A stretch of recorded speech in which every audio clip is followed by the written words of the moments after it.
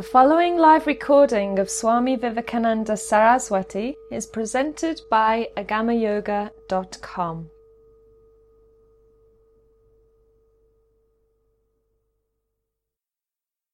Namaste and good evening to all of you. We are ready to start the commentaries on the teachings of Tibetan yoga. We are very close, just 2-3 weeks, and then we are done with these teachings, the so-called yoga of the disciple, making so beautifully clear some of the basic requirements, teachings of spirituality as given by Tibetan yogis. And I am now moving to the chapter, to the paragraph 22 out of 25, which are here, 26 actually, but I have omitted the 26. It's a bit tedious and doesn't have the same amount of punchline as some of the other chapters. The chapter number 22 is called the 10 Necessary Things. It's a great creativity that they found such different names and they presented things always from different points of view. Like you can see a different aspect of spiritual life. Now, for example, while the last time there were like grievous mistakes, now they look upon people doing spiritual practice and they define 10 necessary things for having a sane, good, authentic spiritual practice. And as you are going to see how creative, how beautiful it gets. First of the so-called 10 necessary things. At the very outset of one's spiritual practice, like when you come to the first level intensive, like at the very outset of one's spiritual practice. When you start, when you listen to the lecture about Ishvara Pranidhana and something moves inside you. When you listen to the lecture of what is yoga and something moves inside you and you know there is here something which I want to do. There is here something which I need to reach, which I need to see with my own eyes. At the very outset of one's spiritual practice, one should have profound or as profound an aversion, like rejection, disgust, for the continuous succession of deaths and births, parentheses, to which all who have not attained enlightenment are subjected, end of parenthesis. So to have an aversion for this continuing succession of births and deaths, which is called samsara, transmigration, reincarnation without end, that one will wish to flee from it as a stag flees from captivity. Natural comparison given by people living in the nature and witnessing mountain goats and deers and stags and so on. Let's read it again. At the very outset of one's spiritual practice, one should have as profound an aversion for the continuous succession of deaths and births to which all who have not attained enlightenment are subject, that one will wish to flee from it as a stag flees from captivity. Sometimes, some of the false apostles of spirituality, like the wolves dressed in the skin of the sheep, as Jesus calls them, some of these fake prophets of the New Age, as I call them sometimes, pseudo-spiritualists, pseudo-spiritual teachers, in whom actually the demons are talking, pretending to give spiritual advice, they simply say, oh, but if you are afraid of reincarnation and you have aversion, what a strong word, aversion towards the succession of lives and deaths, as a stag that wishes to flee from captivity, you are not really detached.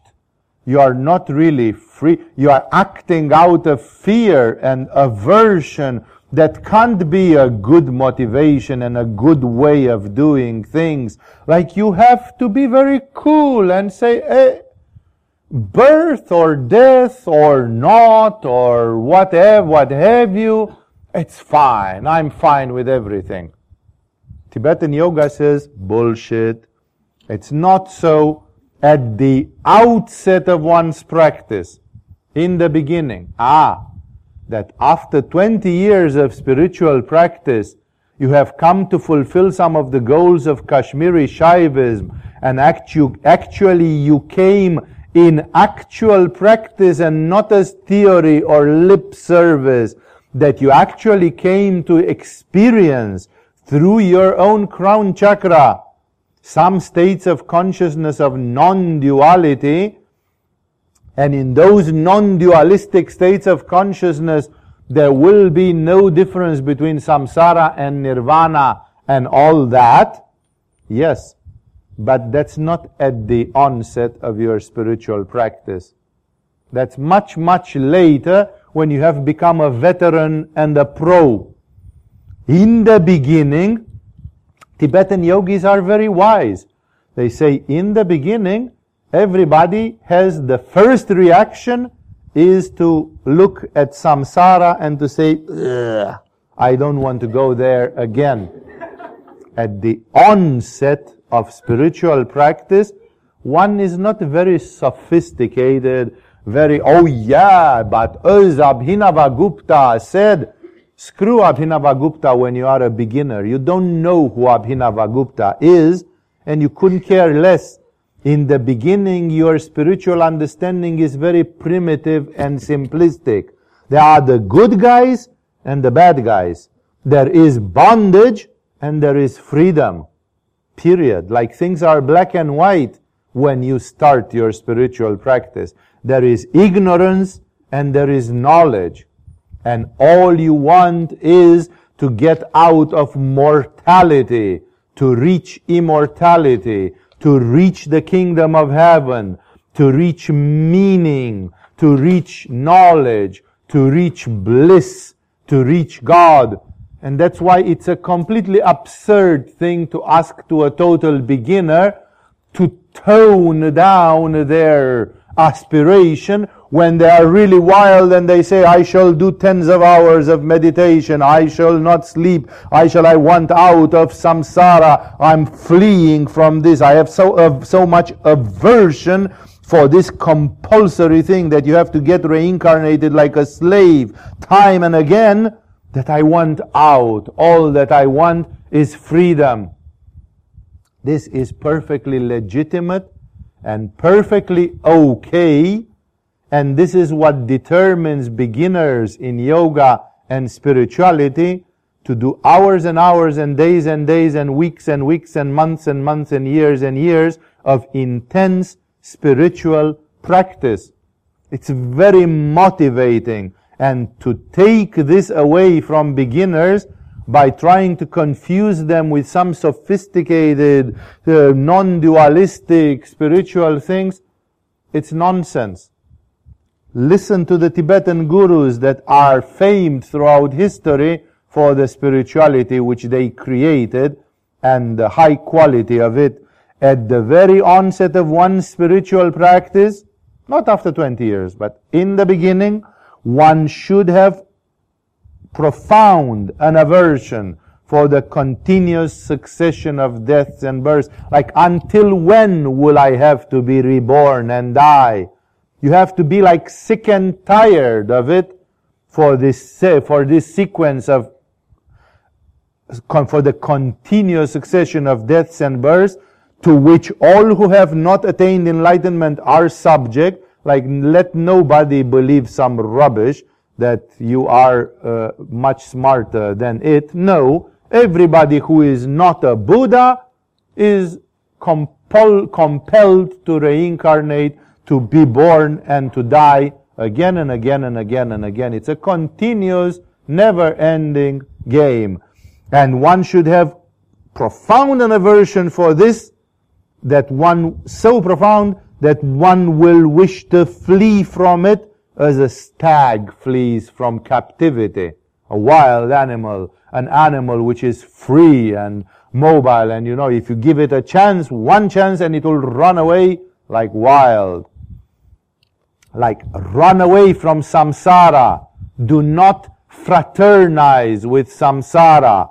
Run away from the continuous chain of death and birth. Not everybody has that, right?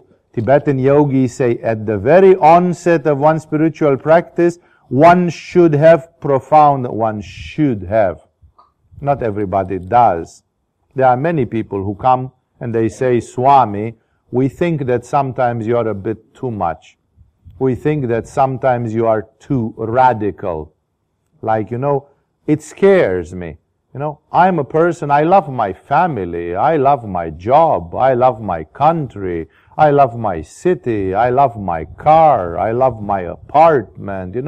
I am a pretty bourgeois person, and you, Swami, are talking against bourgeoisie in very acid and fiery terms. What do you want? Everybody here should become like Francis of Assisi and go naked or live like the birds of the sky. It's like, there are many people, even among those who come to Agama, their goal is next year to study some studies in the university, to start a business and become financially independent, maybe to have one child or two or three kids, and have a nice, lovely family, and so on.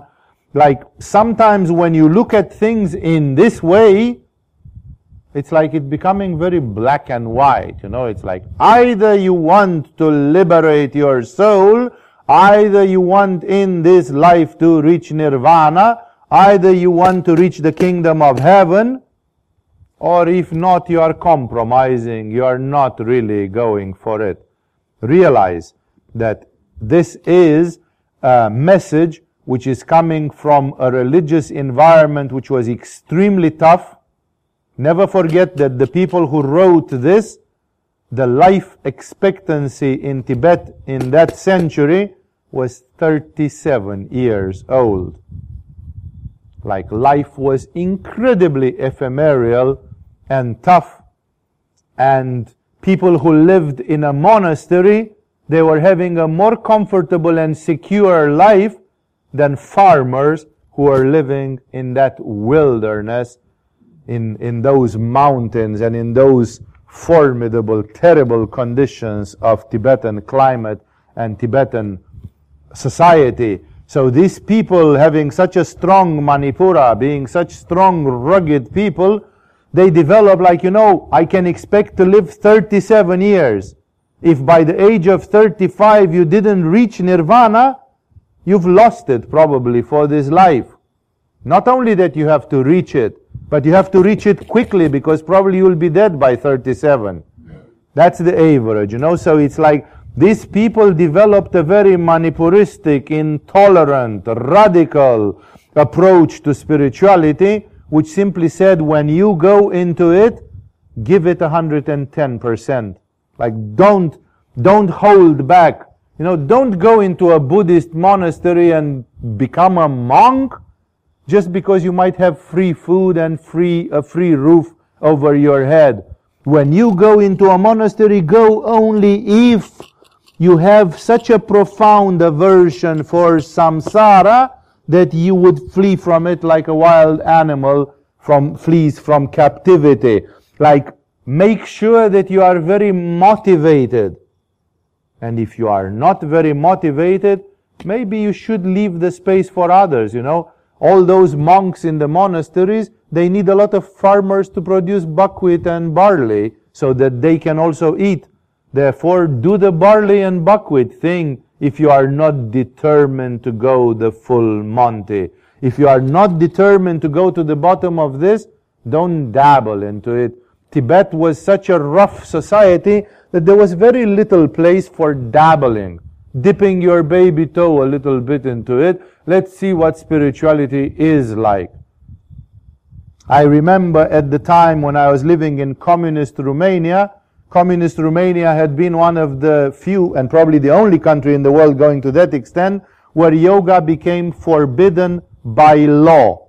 Like if you dared to teach yoga to somebody, you could go to prison for that. It was like doing drugs. It was forbidden by law. Because the specific rulers of Romania that had a very, very peculiar paranoia about Oriental things and especially this yoga thing. Yoga had not been forbidden in Russia. Yoga had not been forbidden in Eastern Germany or in Bulgaria. In no communist country had yoga undergone a blockage or a persecution like that which we had in Romania. But it had a very interesting effect because the political police, which was absolutely merciless and unleashed, like these were the kind of people who could just shoot you and throw you into a ditch and they will not be accountable for it.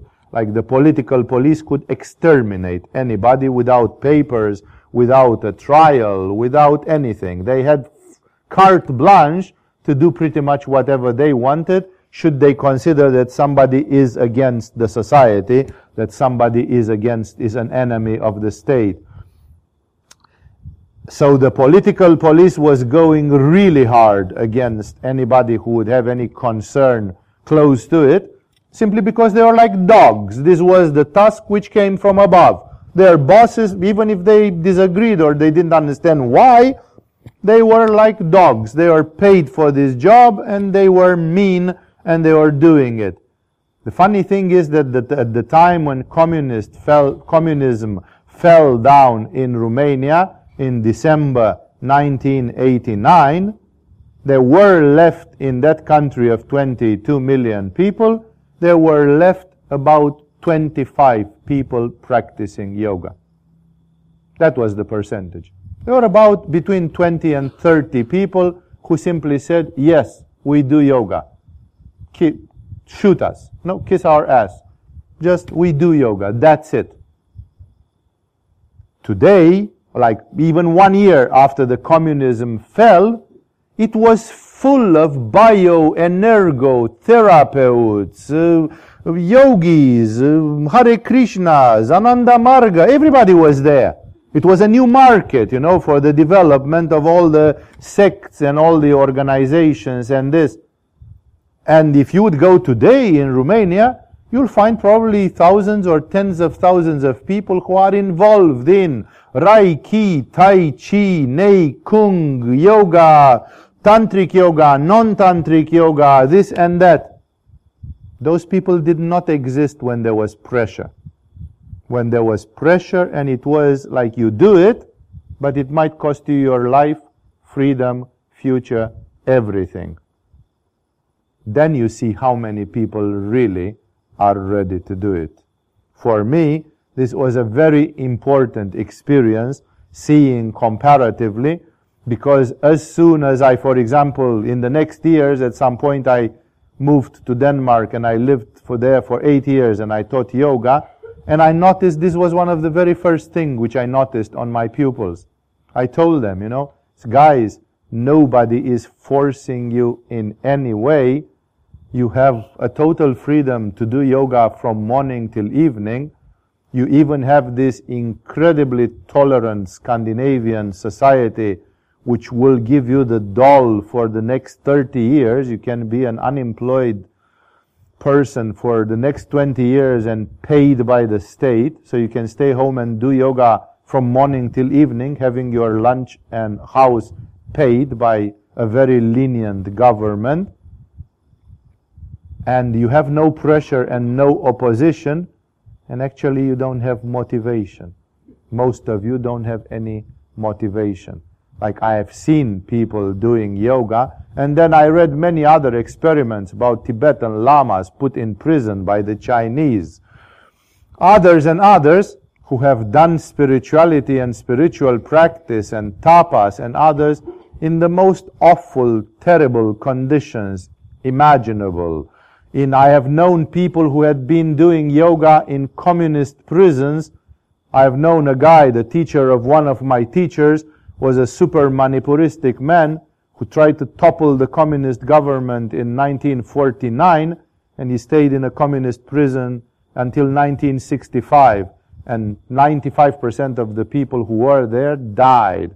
This guy resisted 16 years in a death camp just by doing yoga every day. Everybody was freezing to death because they didn't even get blankets in the winter at 20 degrees below zero. This guy was doing tumo all night long, and this is how he survived 16 years with the most awful food you can imagine, with the most terrible conditions. He just did yoga day in and day out. When he came out of the prison, he had clairvoyance, he had hypnotic abilities, he had incredible siddhis, because that's all he did every day. 16 years of yoga day in and day out, just to preserve his life and sanity.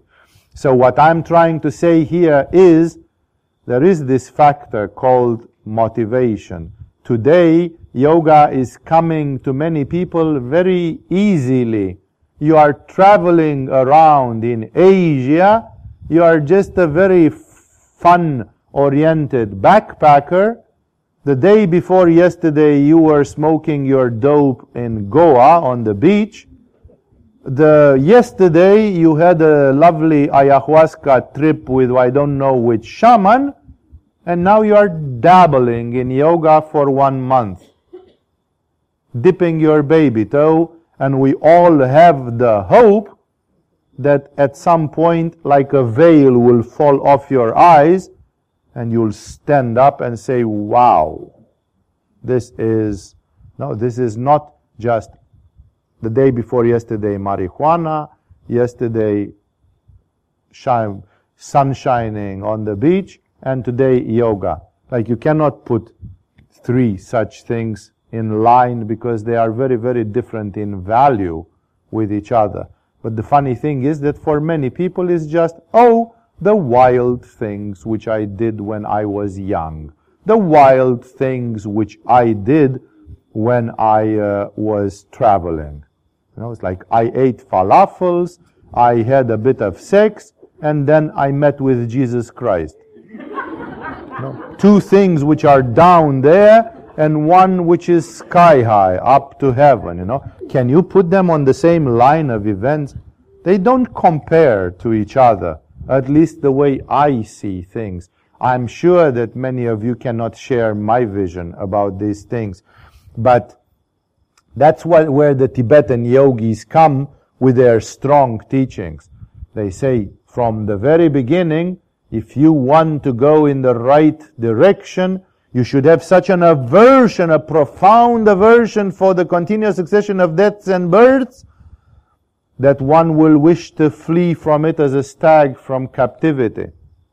Like people who say, oh yeah, what have you been in your previous life and what will you be in your next life? And the reaction should be like somebody has poured molten wax on you. It's like, what next life? There is no next life for me. This is the last one. Slap yourself on the mouth. Cursed be your mouth for even saying the word next life. What next life? No next life. No. This is a profound aversion. It's like, I'm going to run like crazy. I'm going to give 110%. Not everybody has this condition, as you know very well. And that is why, of course, it is obvious that this is a condition which also develops. It's a grace. It's an aspiration. It's an awakening. And we always, especially being a school of tantric yoga, where we freely integrate nirvana with samsara, but that is not because the beginners are not allowed to have the urge, the upsurge. That's because we teach here also the non-dualistic high-level teachings of one like Abhinavagupta, And then, of course, we can very easily afford to be tolerant and to look upon things from several points of view and to have this universal spirit. But if you would have gone in a Vedantic school in the presence of Adi Shankaracharya, or if you would have gone in the presence of the Tibetan guru Tsongkhapa, the founder of the Yellow Hat Lamas or something, they would have gone like this. It's like, you don't join us unless you are ready to give 110%. That's why these people were very radical in some ways, like, don't dabble into it. We don't want you to do 10 years of yoga and then to discover I screwed up my university studies, my sperm is not strong enough to make babies anymore, so I passed the time of my fertility. It's too late for me to become financially independent by the time I reach my retirement age. So basically I fucked up my life because I stayed with Swami Vivekananda and Agama in Kopangan. Don't do that. That's why it's better to simply evaluate things. No? If I don't have an urge to stop samsara, it means right now I'm not ripe enough. I am willing to make compromises. I'm not saying it in a criminal way, like you should feel guilty about it. Maybe it's not your gift and grace. Maybe you are not ripe for it. Maybe it's not your dharma in this life. Maybe in this life you are going to lay 5 rows of bricks on the wall of your enlightenment, but you won't reach all the way up to the ceiling and the roof. You will just make a great contribution to your evolution and to your stepping forward on the path of enlightenment. But you feel, yes, I want to be a spiritual person. I want to live conscious of the laws of karma. I want to be a moral and ethical person. I want to feel love for God. I want to even help other people to develop their spirituality. But if I will have the stomach to do what Milarepa did, that I'm not sure. And therefore, as long as I don't know, then I cannot live artificially in the shoes of someone else. The great Indian yogi, Sri Aurobindo, was a little bit in the same situation at some point. When he was young, Sri Aurobindo did not directly discover yoga. Sri Aurobindo was a patriot. He was just anti-British. He was just a young man who said, the Brits, boo out of my country, and that's it. I want a free India. That's what he was. He was a revolutionary. No, he was not thinking about God or things like that. And then when he was put in prison, maybe it was not quite a death camp prison, but it must have been tough in many ways. And when he was put in prison, then Sri Aurobindo discovered yoga, started practicing yoga, and then he had an epiphany. He had a change of heart. So when he came out of the prison, he moved to Pondicherry to be out of the reach of the British, because Pondicherry was French territory in those days. But in a very short time, 99% of what he did was yoga and spiritual education, and he was not so much more an apostle of the independence of India. Yeah, he kept on being oriented towards, like he kept on stating that India should be independent. But this was not 100% of his action. Far from that. He simply had turned into a spiritual person. We know many people who come to yoga for other reasons. When I came to yoga, I had a very, very faint concept from my first spiritual teacher that there existed something which we could call spirit. It was very, very fuzzy for me, coming from a atheistic, communistic family and culture. I've never encountered a single sentence or statement in any book or something about spirit, except some literature books, but even those were filtered pretty carefully during the communist years. And suddenly, my teacher talks to me about the existence of spirit, which is the divine nature, the immortal aspect. Of course, I was moved by it, impressed by it, but in me there did not appear immediately the thing like there is spirit, so I must reach it, I must be one with it, I must know it. I wouldn't, if you'd have asked me, do you think you are going to see spirit? I would have said I don't even understand really what that means or what you are talking about or what it takes. That's why in the moment when I started doing lots of yoga, I was interested if it would be possible to float in mid-air in levitation. If I could hypnotize, from any position, at any angle, like whatever. I was interested in paranormal things when I came to yoga. And due to the quality of my teachers, I was lucky enough to have that converted slowly, not instantly, into spiritual aspiration. So don't think that I'm saying, if you come to the first level intensive of Agama, and you are, by the time you reach the last but one day and you hear the Ishvara Pranidhana lecture, if you are not feeling electric currents passing through your body and you are not moved to tears and you are not ready to sell everything you have and come follow me, that's of course the Jesus injunction. If you don't do that, you are dabbling into yoga. You are just dipping your baby toe. You are not serious. You are not that way. No.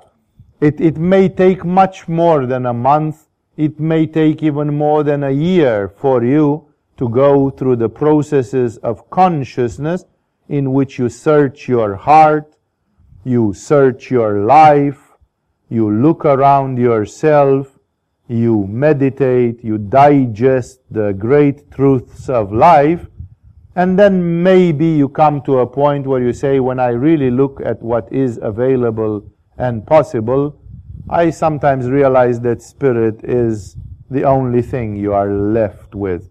When finally you die and leave everything, only your spirit is the only final treasure that you have in this reality, in this life.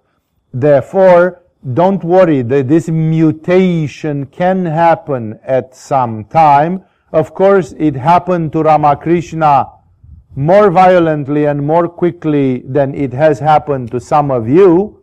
To some of you, it has not even happened, and it's somewhere there, coming up, bubbling up in your subconscious mind. It is also possible that some of you will not feel it this way in this lifetime because you are not ripe, it's not your moment, it's not your dharma. Therefore, every person has to live with who they are. You have to be honest to your nature, because if you try to say, oh, but I must be like Milarepa, if I am not like Milarepa, I will feel guilty. It means I am an indolent animal. I am a person that is spiritually indifferent.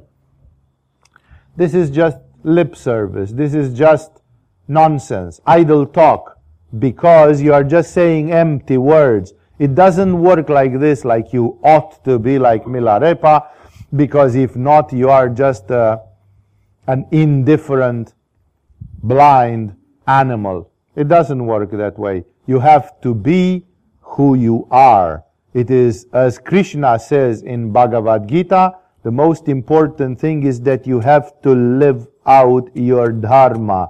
Whoever you are, whatever you are built to be, live that out. Krishna says it is much better, O Arjuna, that you die whilst doing your dharma than if you live trying to fulfill someone else's dharma. Someone else's dharma is someone else's dharma. It's not yours. Your dharma is what matters.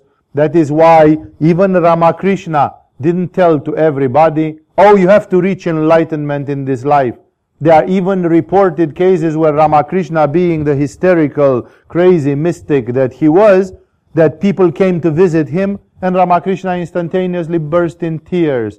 And he said, my dear, it's unfortunately not for you in this lifetime, but don't worry, I can still help you a lot with this and that. Like he even told to people from the first 30 seconds he saw them, like, I can see you will not reach samadhi in this lifetime, which is pretty unpedagogical, no? It's pretty unencouraging that somebody comes and, but Ramakrishna said first people have to be themselves. And then after they find themselves, then they can go to find God.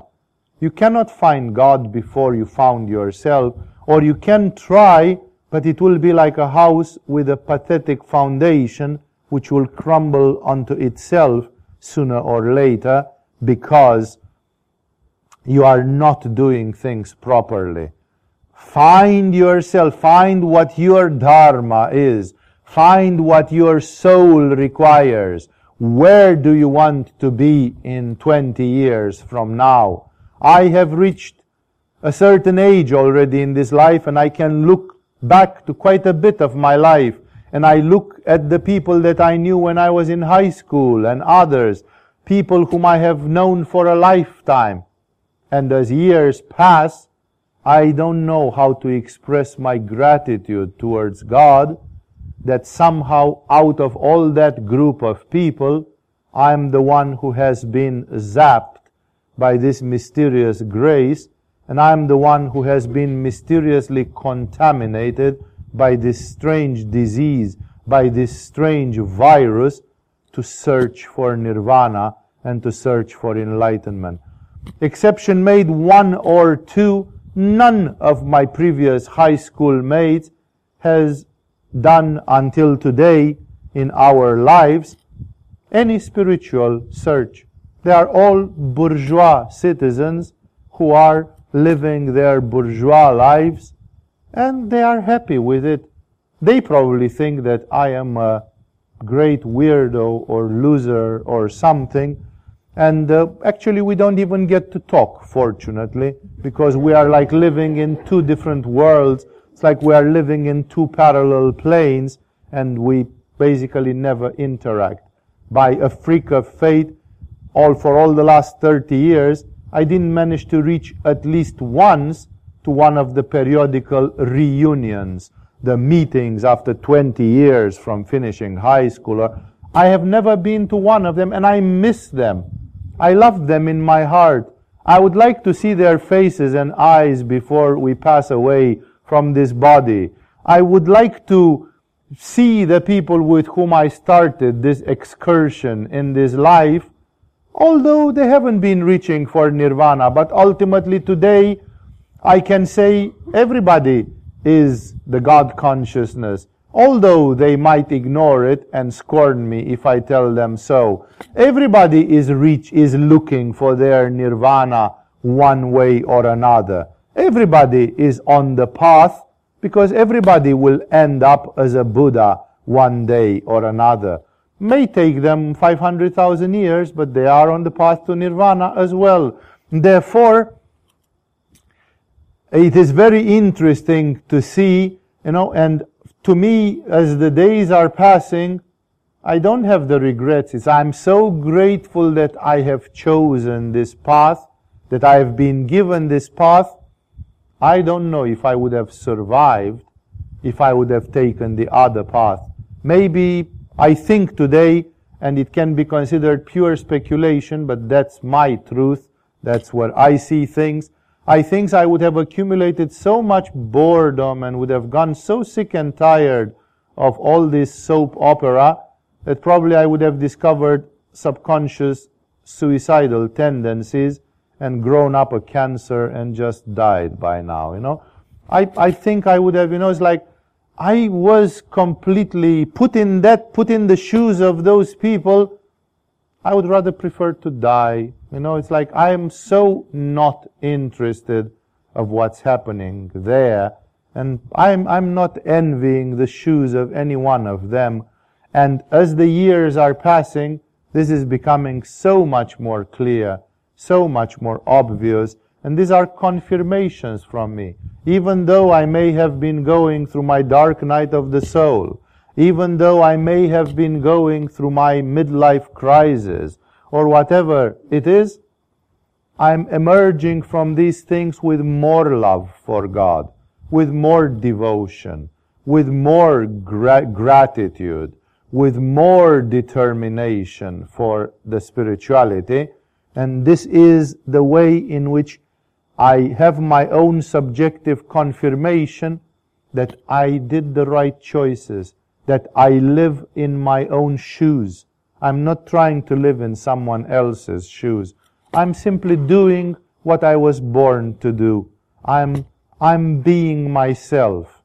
That is why it is important to take this statement in the right way. Because if you say one should, yeah, and if I don't have a profound aversion for the birth and for the succession of deaths and births and want to flee from it like a stag from captivity, it means I'm a fiasco. It means I'm a failure. It means I'm a bad Agama student. It means I'm not made for yoga. You never know.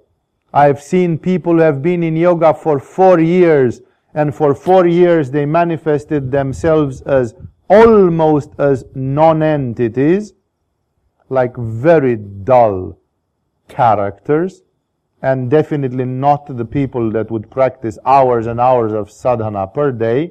Very lukewarm. You couldn't see it really. And then in the 5th year of doing yoga, suddenly like something exploded in their hearts, and then they went full on, like total aspiration, total power from within. That is why you never know. All we can do is talk about aspiration, open the doors for you, give you examples, read from Tibetan yoga, tell you how Ramakrishna was and how Rumi was, nourishing the hope in the heart, nourishing at least the idea that it's possible. What a human being did before you, you can also do in this life, should you choose that, should you choose to do that. For the rest, remember that there comes a stage which is considered the primary stage where one goes a bit radical.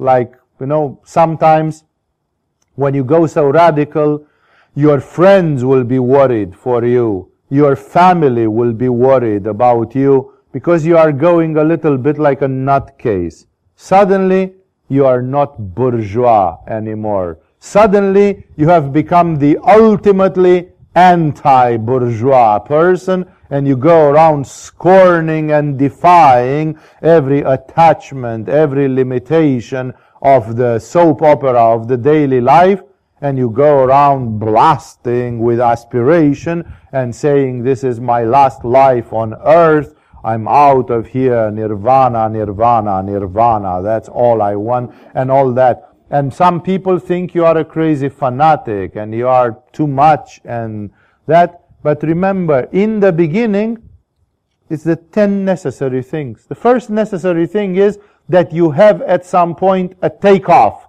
a liftoff, exactly like a rocket. Try to think about when they launch rockets, the Russians, the Chinese, the Americans with their space shuttle. What's happening in the beginning? In the beginning, there is a hellfire. In the beginning, when the rocket blasts off, is the most incredible pull that you have seen, because you have to lift a megalith. You have to lift something gigantic and heavy. And then as it takes off and the push is so strong, then the pull decreases. When you go to the second stage of the rocket, the first stage pulverizes, and then the second rocket is a bit thinner and a bit weaker because you don't have so much weight to lift off, and you are already higher in a more rarefied atmosphere, and you already have some initial speed and some momentum. So as you go and go and go, there's not so need for so much.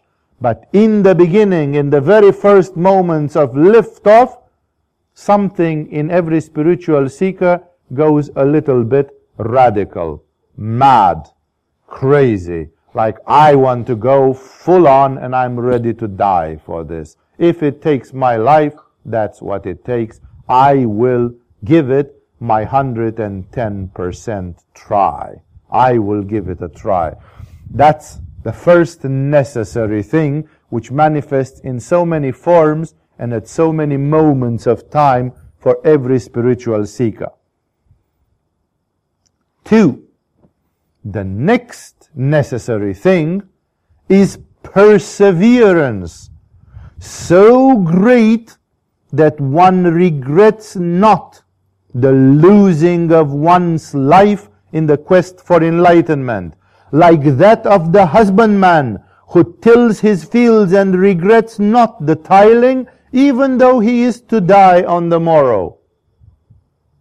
Like, on the other hand, I remember one of my lovers in my youth. She was a very determined Scorpio woman with an incredible aspiration, of one of these fanatic aspirations. And she told me, she said, I'm flabbergasted when I see football fans. Soccer, that's soccer in Europe. Yeah? Football, we call it in Europe. And she said, it's incredible. She said, if the yogis would be so fanatic for their yoga as the football fans are for their teams and for attending and talking about football from morning till evening and paying all that staggering amount of money which makes the football clubs be able to pay tens and hundreds of millions of dollars for a player, like real huge funds which come from the contribution of the patrons. You know, if people would have that kind of aspiration for yoga, they could reach enlightenment in no time. The funny thing is that people have an incredible perseverance. You find football fans who, after 40 years of Manchester United, they are not bored of fucking Manchester United. But they get bored of yoga after 5 years. Like, what is so thrilling about Manchester United as compared to yoga or Tai Chi or Zen meditation or loving Jesus Christ or things like that? How much deeper is the rabbit hole of discovering immortal spirit compared with watching 11 moderately illiterate idiots chasing a piece of leather, a piece of swollen leather, you know, and most of them are having an IQ of 2 digits. And we make them multi-millionaires, you know. It's Kali Yuga to the bottom. It's worshipping the idiots. It's putting on a pedestal the non-values, you know. Like our people, like, you know, instead of putting Socrates on a pedestal, instead of putting Mahatma Gandhi on a pedestal, you put, you know, Beckham and Kaka. You know, that's a real good name, actually. You know, it's like, this is who you put on a pedestal. You know, it's like, what's the name of that French guy who hit with his head in the chest? You know, it's like Zidane. You know, that's the heroes of today. Though these non-values, you know, these hooligans. You know, if people would try to think somebody putting, you know, like for 40 years, they go on and on and on, and they are raving and say something against their heroes, and they will jump to your throat, you know, they will go for your carotid, you know, they will assassinate you for it, you know. And people who do yoga and spirituality, you know, how much perseverance will you have? Not only for football, that I gave you an example which has its caricatural dimension, but look for, like what the Tibetans say, like the husbandman who tills his fields and regrets not the tilling even though he is to die on the morrow. Look at the bourgeois culture that we talk about so much. There are people that have a family. They toil from morning till evening. They go on 9-to-5 jobs. They get squeezed like a lemon by Microsoft and Shell Oil and Walmart and everybody, all the corporations. They sacrifice their lives on the altar of the family. They even in the holidays, they do and have to sacrifice everything. And even if somebody tells them your life will end soon, they can't stop from working. They keep toiling and so on. What a perseverance.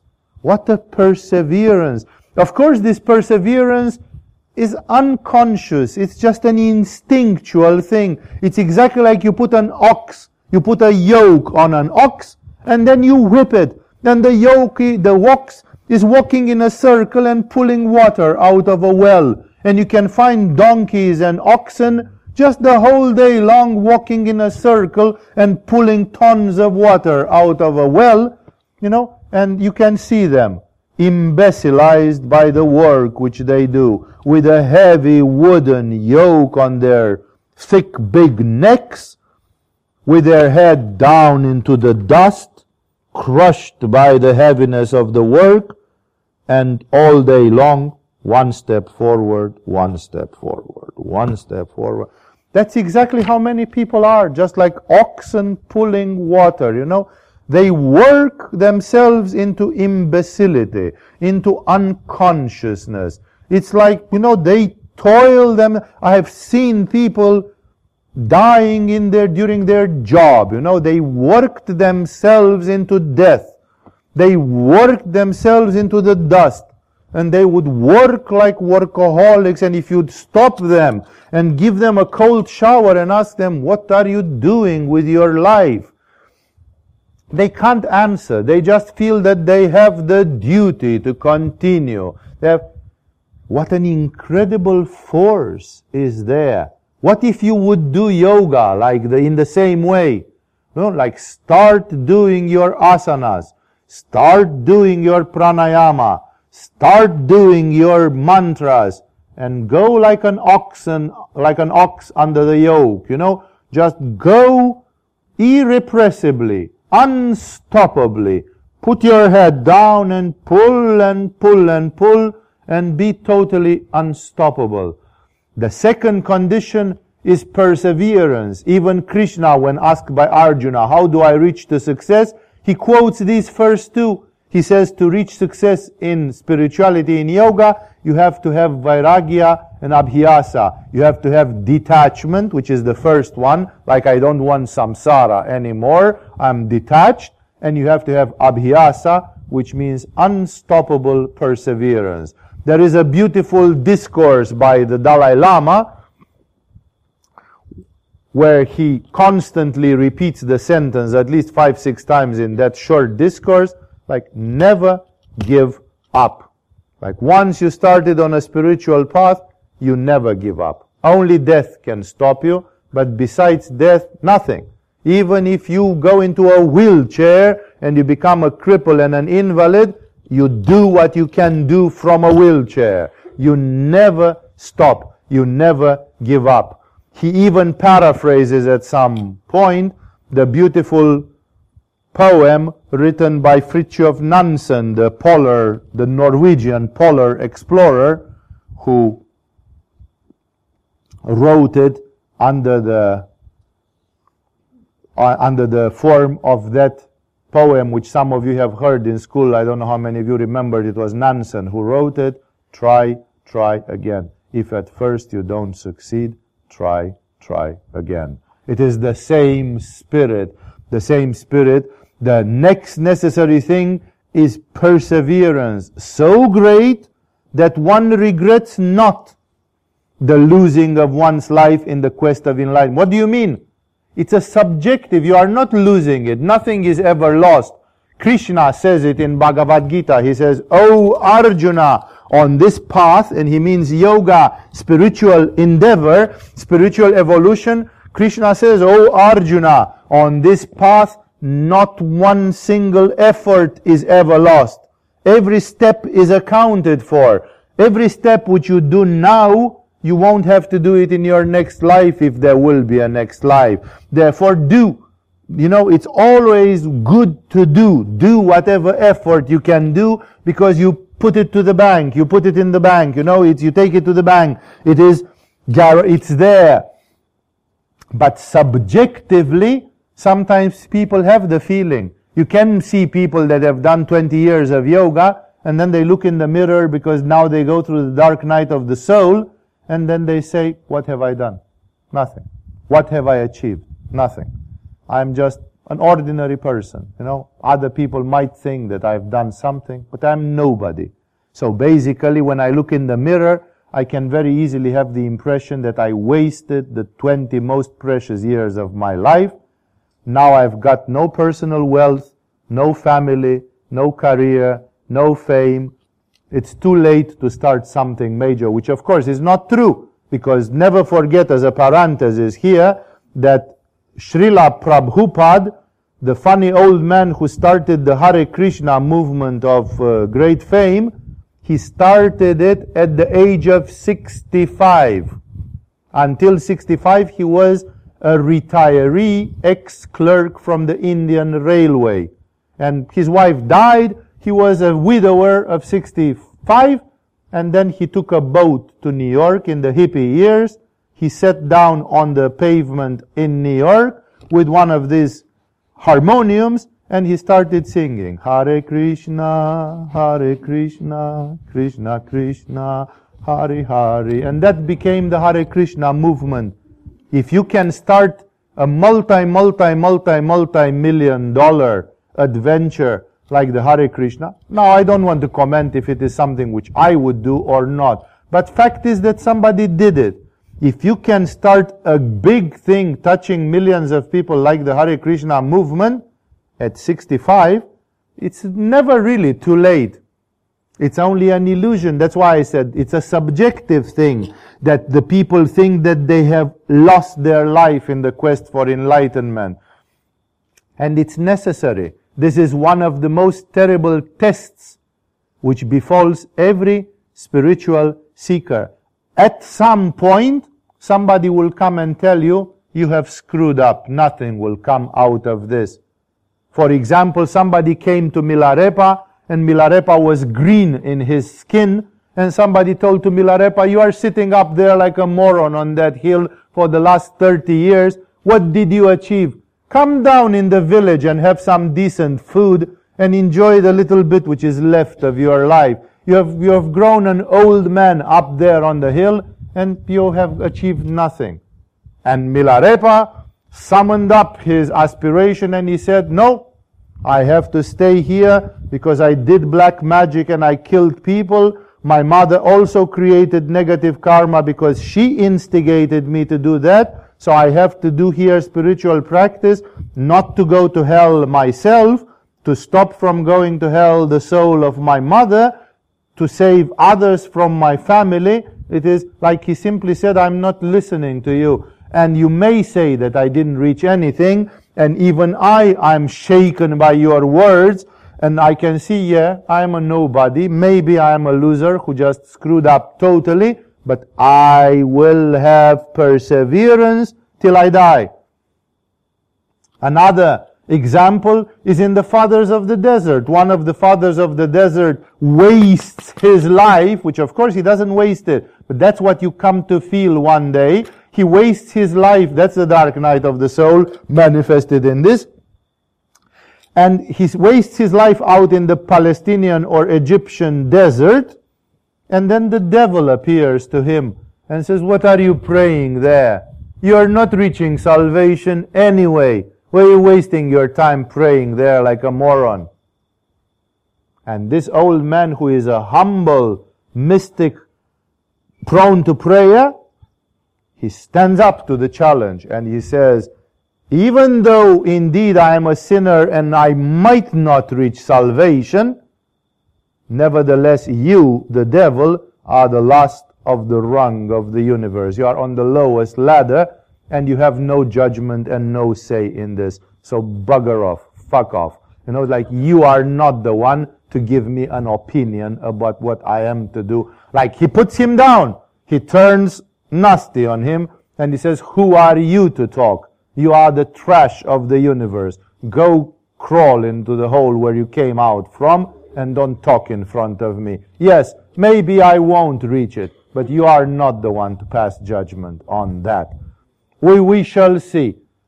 Que sera, sera. No, but you are not the one. Like he refuses the dark night of the soul. He goes with perseverance. So the next necessary thing is persevering. Remember, the funny thing is that people who are football fans and husbandmen and others, they work and they attend to their bourgeois responsibilities for all their lives. And they don't regret it. They don't regret it. They say, life is shitty. Life is difficult. You win some, you lose some. Yes, it has its ups and downs. Yes, I cannot say that I didn't have a midlife crisis and that I was not depressed and so on, but somehow I crawled out of it and I continued doing my things. They don't have regret, although they know they are getting old and they are going to die. Funnily enough, people in spirituality are vulnerable to this spiritual test. Like, I met so many people, they did a number of years of spiritual practice, and then mysteriously, they just dropped out of it, and they ran away squealing from it. That's not the spirit of it. The spirit of it is, if you really want to do it, do it. Let's say that you discover that you are not Milarepa, and you cannot do 14 hours of meditation per day. That doesn't mean that you should become a non-spiritual person. That's the mind jumping into extremes. That's exactly like a bunch of disorganized freedom fighters who are trying to stand in front of the well-oiled war machine of the Roman Empire. And when the Roman Empire breaks through their first line of defense, everybody turns their back and they run in panic because they have no strategy. In a battle, if the first line of defense is breached, then there is a second line of defense. Then there is a third line of defense. Then there is the last line of defense. You can always fall back on something less. Okay, you thought you are Milarepa and you discover you are not. That doesn't mean you should go to zero spirituality. I had friends in my life who started yoga with great enthusiasm, and part of their enthusiasm in yoga was that they turned vegetarian. In communist Romania, at a time when vegetarianism was almost equivalent to sectarianism and madness, like to be vegetarian was almost like a legal offense or something. It was unheard of, unseen, and so on. And those people, when they gave up their yoga practice, they gave up the vegetarianism. They started eating meat. And I asked them, why on earth would you go as far as that? Because I remember I was talking with you 3 years ago, and you were adamant on your vegetarianism, and you are preaching to other people vegetarianism, and you are clearly on the opinion that vegetarianism is a more pure way of eating and a more healthy way of eating. At least a little bit, but it is. How come? Okay, you are not Milarepa. Okay, you are not Saint Francis of Assisi. Does it mean you have to throw the baby with the water from the tub? It's like, why can't you go one step backward instead of turning back and running in panic and losing everything? Step back in a calculated way, 1 or 2 steps, and regroup yourself on the next line of defense. Okay, I cannot be like Milarepa, then at least I have to reframe my concept about myself. If I am not like Milarepa, maybe I can be like Mahatma Gandhi. Maybe what can I do to fulfill my dharma? It doesn't mean that I have to give up every spiritual endeavor in one go, panicking and breaking down. That's exactly what the demons want. That's exactly what the devil wants. That when they breached your first line of defense in a moment of weakness, when you experienced your dark night of the soul, or when you experienced your midlife crisis, or some other crazy moment, some karmic moment which really took you down, then you should give up everything in one stroke. No, you don't give up everything. You just say, my first line of defense has been breached. I was prepared for this from the very beginning. And here I go. I regroup myself on the second. I'm not giving up. I have an endless perseverance about this. And as long as I live, I will keep kicking. I will keep pushing. Maybe I can't do. Maybe I just found that I'm not Milarepa. And yes, I naturally am disappointed that I don't have the willpower and the self-discipline of Milarepa. But heck, I'm living in Kali Yuga. The DNA of my parents may be of lower quality than it was 500 years ago. When I was a child, I got vaccinated with 20 different vaccines, which fucked me up hard. I also got tons of antibiotica. I got my tonsils taken out, or my appendix or something. So I am the victim of multiple aggressions, even of a medical type. Not to mention that when I was a child, instead of listening the Pancha Tantra stories or listening the Jataka stories in kindergarten, as the Buddhist kids do here, they learn the stories of the lives of the Buddha. When I was in kindergarten, I learned about Madonna and Lady Gaga, and of course I'm a fucked up kid of Kali Yuga. And of course maybe I don't have the same thing as Milarepa, because Milarepa was made of steel and rock. He was a child of the Tibetan mountains. He was healthy spiritually. He was healthy psychologically. I'm a pygmy. I'm a weakling. But even a pygmy and a weakling has the right to long for God. Even a pygmy and a weakling has the right to pray. Even a pygmy and a weakling has the right to have aspiration. If I cannot do what Milarepa did, then what can I do? For my condition, living in my shoes, not trying to live in other people's shoes, and then discovering that it was all a fiasco. That is why the next necessary thing is to learn from life. People in life, what we call ordinary people in life, sometimes they have such a commitment to their ordinarity, to they are so committed to their commonality, to their being trite, to their bourgeois lifestyle, to their football teams, to their families, to their weekend picnics and barbecues and whatever they do. That's like a religion for them. They religiously live out their lifestyle. Then if I am a spiritual person, why can't I have a little bit of the same? Like knowing in my heart that I am a spiritual seeker. Yes, so what if I am a weak spiritual seeker? Even a weak spiritual seeker still has the right to continue the search, to keep searching. It's not about bragging like, look what a willpower I have.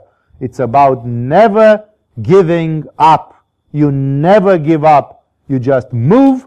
You just learn. Life is a merciless teacher, and life is showing you your place in life. I remember this phrase from the movie Meetings with Remarkable Men, which is from Gurdjieff's book, where his teacher says, first stay here for a number of years, like in Agama, and get the spiritual power stabilized in you. And then you will move out there in the world. Nobody stays in an ashram forever and ever, exception made those who are the permanent teachers of that ashram. But then the teacher says, then you will move out there, and there you will be confronted with forces of such a magnitude which will show you your true place in the great picture of life. Like if you are a Messiah, you will appear you'll shine like a Messiah. If you are a Milarepa, you will shine as a Milarepa. Life shows immediately who you are. And if you are not as strong as Milarepa, life puts you in your place. And then you need to have some modesty, some humbleness, some acceptance, and to say, what can I do then? Now I lived in a utopia. I lived svadistanistically in some phantasmagoria. Now I realize I'm maybe not made of the same material as Milarepa and Rumi were, but being made of this material, which I now know, what can I do in this life? What is my dharma? How can I pursue? Because I know in my heart of hearts that I love spirituality, that I am longing for truth and purity and compassion and noble aspirations. I know that I don't want to be a shithead and a person with a small heart and mind and soul. I know that I belong somewhere in the world. So where is my place? What can I do? How can I manifest what I have? Therefore, there is a whole meditation there concerning this one. Finally, the third one. The third necessary thing is joyfulness of mind, like that of a man who has accomplished a great deed of far-reaching influence. Remember what Jesus told to the apostles, and it was used by Saint John Chrysostomus. It is even included in the text of the Christian Mass, of the liturgy, composed in the 3rd century by John Chrysostomus, by John of the Golden Mouth, a Greek saint. Jesus comes to the disciples and they are dejected or something, and Jesus tells them, up your hearts. Up you should have your hearts. Like uplift your hearts. Be joyful. You know, and even Jesus says, I forgot, I'm not so good with the Bible and with the sayings of Jesus, but Jesus actually literally says, be joyful. You know, like great things have been done for you. You received great knowledge. You received great love. You received great grace. Be grateful and have your hearts and have joy. It is very impossible in spirituality to continue when you are dejected and have no joy. The third thing after perseverance is joyfulness of mind. Like if you are unable to be happy, that you are on a spiritual path. If you are unable to rejoice that you have got esoteric knowledge, which the normal people do not have. If you are incapable to uplift your spirit, to have this joy of mind, say the Tibetan gurus, like a man who has accomplished a great deed of far-reaching influence. Think, you got initiated in the mantra of Shiva. In the first level of Agama study, you received the Shiva mantra.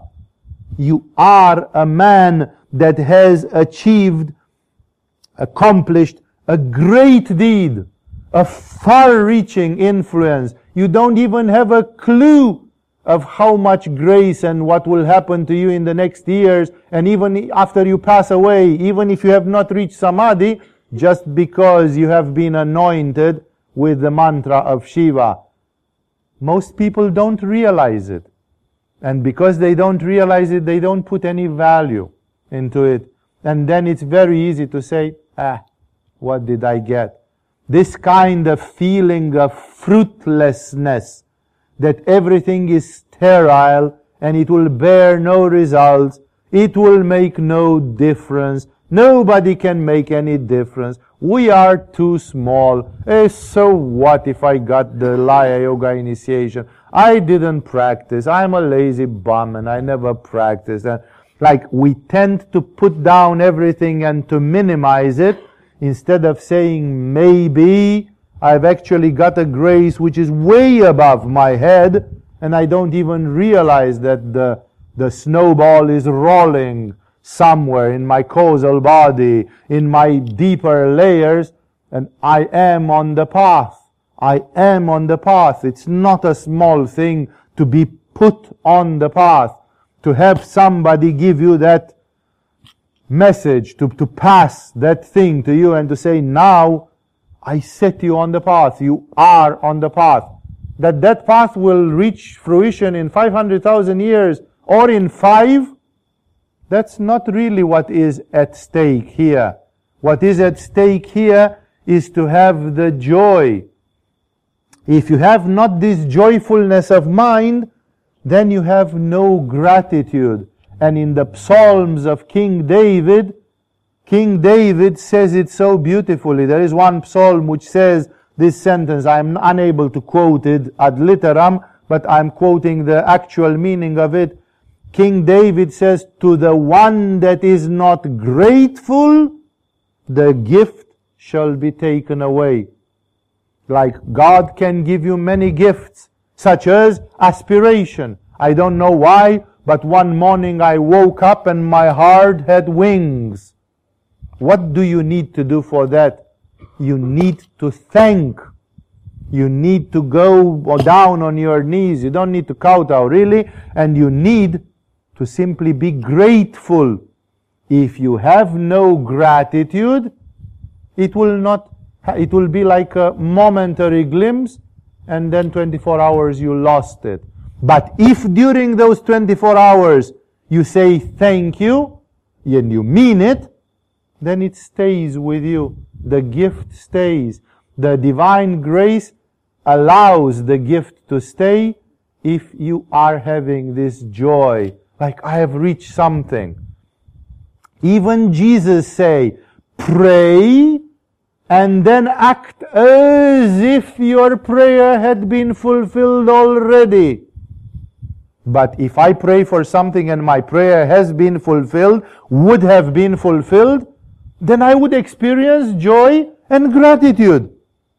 Either I prayed for health, or I prayed for money, or I prayed for knowledge, or for whatever I prayed, and I have to behave as if my prayer has been fulfilled. Which means I have to have my heart up and rejoice, because I prayed and my prayer has been fulfilled. It's like fake it till you make it. Therefore, you have to express this joy of heart is part of a very profound process, which simply you have to acknowledge, like something great has happened to me. God has done to me, like Mary says, the mother of Christ, when she finds out she might be pregnant, and she says, God has done a great thing to me. No, this is like, she could say, what a buggering curse this is, No, she says, God has done a great thing because an enormous soul is going to be born out of this child. She has joy of heart, although she is put in a pretty terrible condition, which makes her controversial, and so many things happen to her. That is why the third necessary thing is joyfulness of mind, like that of a man who has accomplished a great deed of far-reaching influence. Even the people who published video, films, and books, like this notorious The Secret, appeared a few years ago. They say you should pray that you should visualize that you got yourself a Mercedes or a Rolls Royce, and you should thank to God as if you have got it. You should feel the gratitude of having received a Rolls Royce or a Mercedes, and feel like you are driving it and enjoying the upholstery and all that. It's the same principle. Fake it till you make it. Rejoice. It's a magic into this. If you do spiritual practice, rejoice as the gift has been given, because that is in a certain way true. Saint John of the Cross says, the answer to the question is he that asks the question. That means in the moment when you ask the question, who are you, God? or whatever you ask, the answer is he who asks the question. You've got the answer in you. A great mystic has put it in another way. He said, as talking to God, he said, I wouldn't search for you if I wouldn't have found you already. Because the one who hasn't found God doesn't search for God. In the moment when you search for God, you already found Him, because where does the motivation come from? Where does the longing come from? I wouldn't seek for you unless I already had found you. The answer to the question is he that asks the question. And Rumi, in one of his songs, says, stop looking for trinkets. There is a treasure house in your own home. Where are you looking for your beloved? The beloved is right in your house and waiting for you. It is the same thing expressed like rejoice. You've got it already. You are in the process. It's happening. And the whole beauty is the process of searching. If you have reached, then what are you going to do afterwards? What do you give to the man who's got everything? Exactly the process of searching is the beauty. For like I want to separate myself from you and love you and plunge again in you and again, because the whole beauty is the process. It's exactly like somebody gives you a book or a video film and tells you the end of it, tells you how it ends. It's like it's so bad. You have taken all the joy from me, because the whole joy is researching, going through the process. That's why many people erroneously have this thing like, if I would just reach to enlightenment, already 3 months have passed of my yoga practice, and when am I going to reach to enlightenment? Maybe if you'd reach to enlightenment, you'd get dead bored, because then there is nothing more to accomplish. What is there to accomplish? Of course there is a lot to accomplish, because enlightenment itself is not the end of knowledge, it's just reaching of a landmark state of consciousness. That's why I'm saying, people after they reach enlightenment, they have to reframe their whole perception, because a lot of things which they thought, they were not quite the way they thought, and now they say, okay, it was not possible to express it better than it was expressed in the books, but now I can see it, and there is a lot to reframe about this thing. Therefore, this joyfulness of mind represents this magic spirit that the reward is already there. You have it. You are that.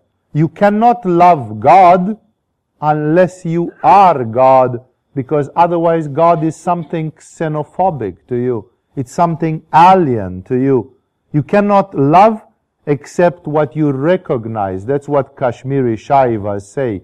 The essence of love is oneness and recognition. I can love you because you are me, and I am Shiva, and you are Shiva, and we both are Shiva, and it's like one flower from a tree loving another flower from the same tree. It's still the tree talking to the tree. Love is ultimately oneness. And that is why, remember that in the moment when you got the call, you got the response as well. You got the outcome as well. I wouldn't search if I wouldn't have found. In the moment when you are blessed with a search, in that moment you are blessed with a discovery as well. Because Jesus says it clearly, seek and you shall find. Ask and it shall be given. It's very simple. There is a total causal connectivity there. Once you started seeking, you shall find. Once you started asking, it shall be given. It is already. No? Jesus says, blessed are the meek, for theirs is the kingdom of heaven. Jesus says, blessed are the meek, or no, blessed are the poor in spirit, I think, for theirs will be the king. He says, he uses present tense. he says, blessed are the poor in spirit. I think I say it right. But anyhow, there is one of those 9 blessings, one of those 9 categories. And Jesus says, blessed are those, because theirs is the kingdom of heaven. As we speak, not in 20 years from now, theirs is. Because once you have that attitude, the answer is just the other end of the stick. But you cannot separate the 2 ends of the stick. They come together. Once you've got a rope in your hand, you have one end in your hand, but the other end is also in your hand. Just a little bit further away, and you have to pull or you have to spool the rope. But it's still yours. You have it already. That's why the urge for nirvana is actually one and the same with discovering and reaching nirvana. It's only the limited mind which creates this illusion of space and time that you haven't got it yet. But the answer to the question is he that or she that asks the question. This being said, these were the first 3 necessary things. You see how beautiful they put it. First, it is aversion, like you really have to have that lift-off type of aspiration. Then, you need to have perseverance and never give up. Then, you need to have the joy of spirit to realize that it is within your reach, to have hope, to see the light in the end of the tunnel, metaphorically, and therefore to like a man that has accomplished a great deed of far-reaching influence. Those of you that have started full-on the spiritual quest and you have taken lift-off, you have already accomplished a great deed of far-reaching influence. Remember that. It is very important. Next week we'll continue with the other very relevant, the 10 important things.